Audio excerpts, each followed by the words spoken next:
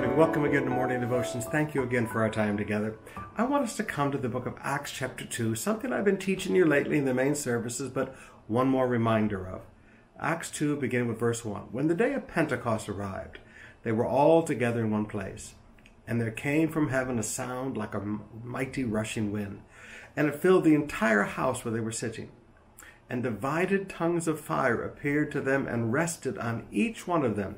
And they were all filled with the Holy Spirit and began to speak in other tongues as the Spirit gave them utterance.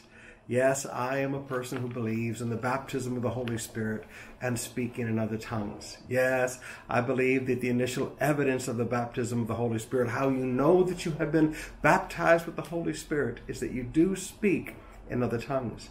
But I want you to notice something that did occur only once here, and that was the fire. The fire came down like a pillar and then separated into individual tongues upon each of the 120. Now there's a reason for that, and there's a reason we don't see the fire today. God sent the fire once at the acceptance of the tabernacle of the wilderness to show that he had accepted that place of worship.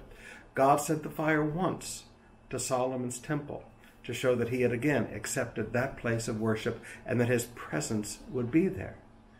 Interesting, we don't find the fire falling in Herod's temple, showing the acceptance of that temple. But it is interesting that we find the fire falling for the new covenant temple of God. There is a pillar of fire and then individual cloven tongues of fire, showing that there are two temples, so to speak, in this new covenant. One is the local church. The pillar of fire shows that God accepted the local church as his temple, as literally, as Peter would say, the naos, or the holy of holies, that we're being built together into a new covenant holy of holies. But also the individual believer. As individuals, God has accepted us. We are. Paul said, don't you know that you are the temple of God? He writes to the church of Corinthians, don't you know? It's so simple. Don't you know that you are the temple of God and that God dwells within you? My friends, sometimes you wonder, has God really forgiven me and has God accepted me? You are the temple of God.